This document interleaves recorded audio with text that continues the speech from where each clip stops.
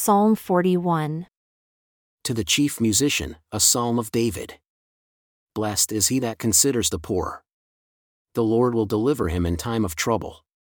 The Lord will preserve him and keep him alive, and he shall be blessed upon the earth. And you will not deliver him unto the will of his enemies. The Lord will strengthen him upon the bed of languishing. You will make all his pains to cease when he is laid in his bed of sickness. I said, Lord, be merciful unto me. Heal my soul, for I have sinned against you. My enemies speak evil of me. When shall he die and his name perish? And if he come to see me, he speaks vanity. His heart gathers iniquity to itself. When he goes abroad, he tells it.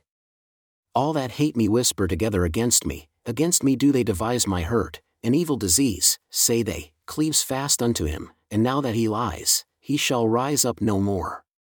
Yea, my own familiar friend, in whom I trusted, who did eat of my bread, has lifted up his heel against me.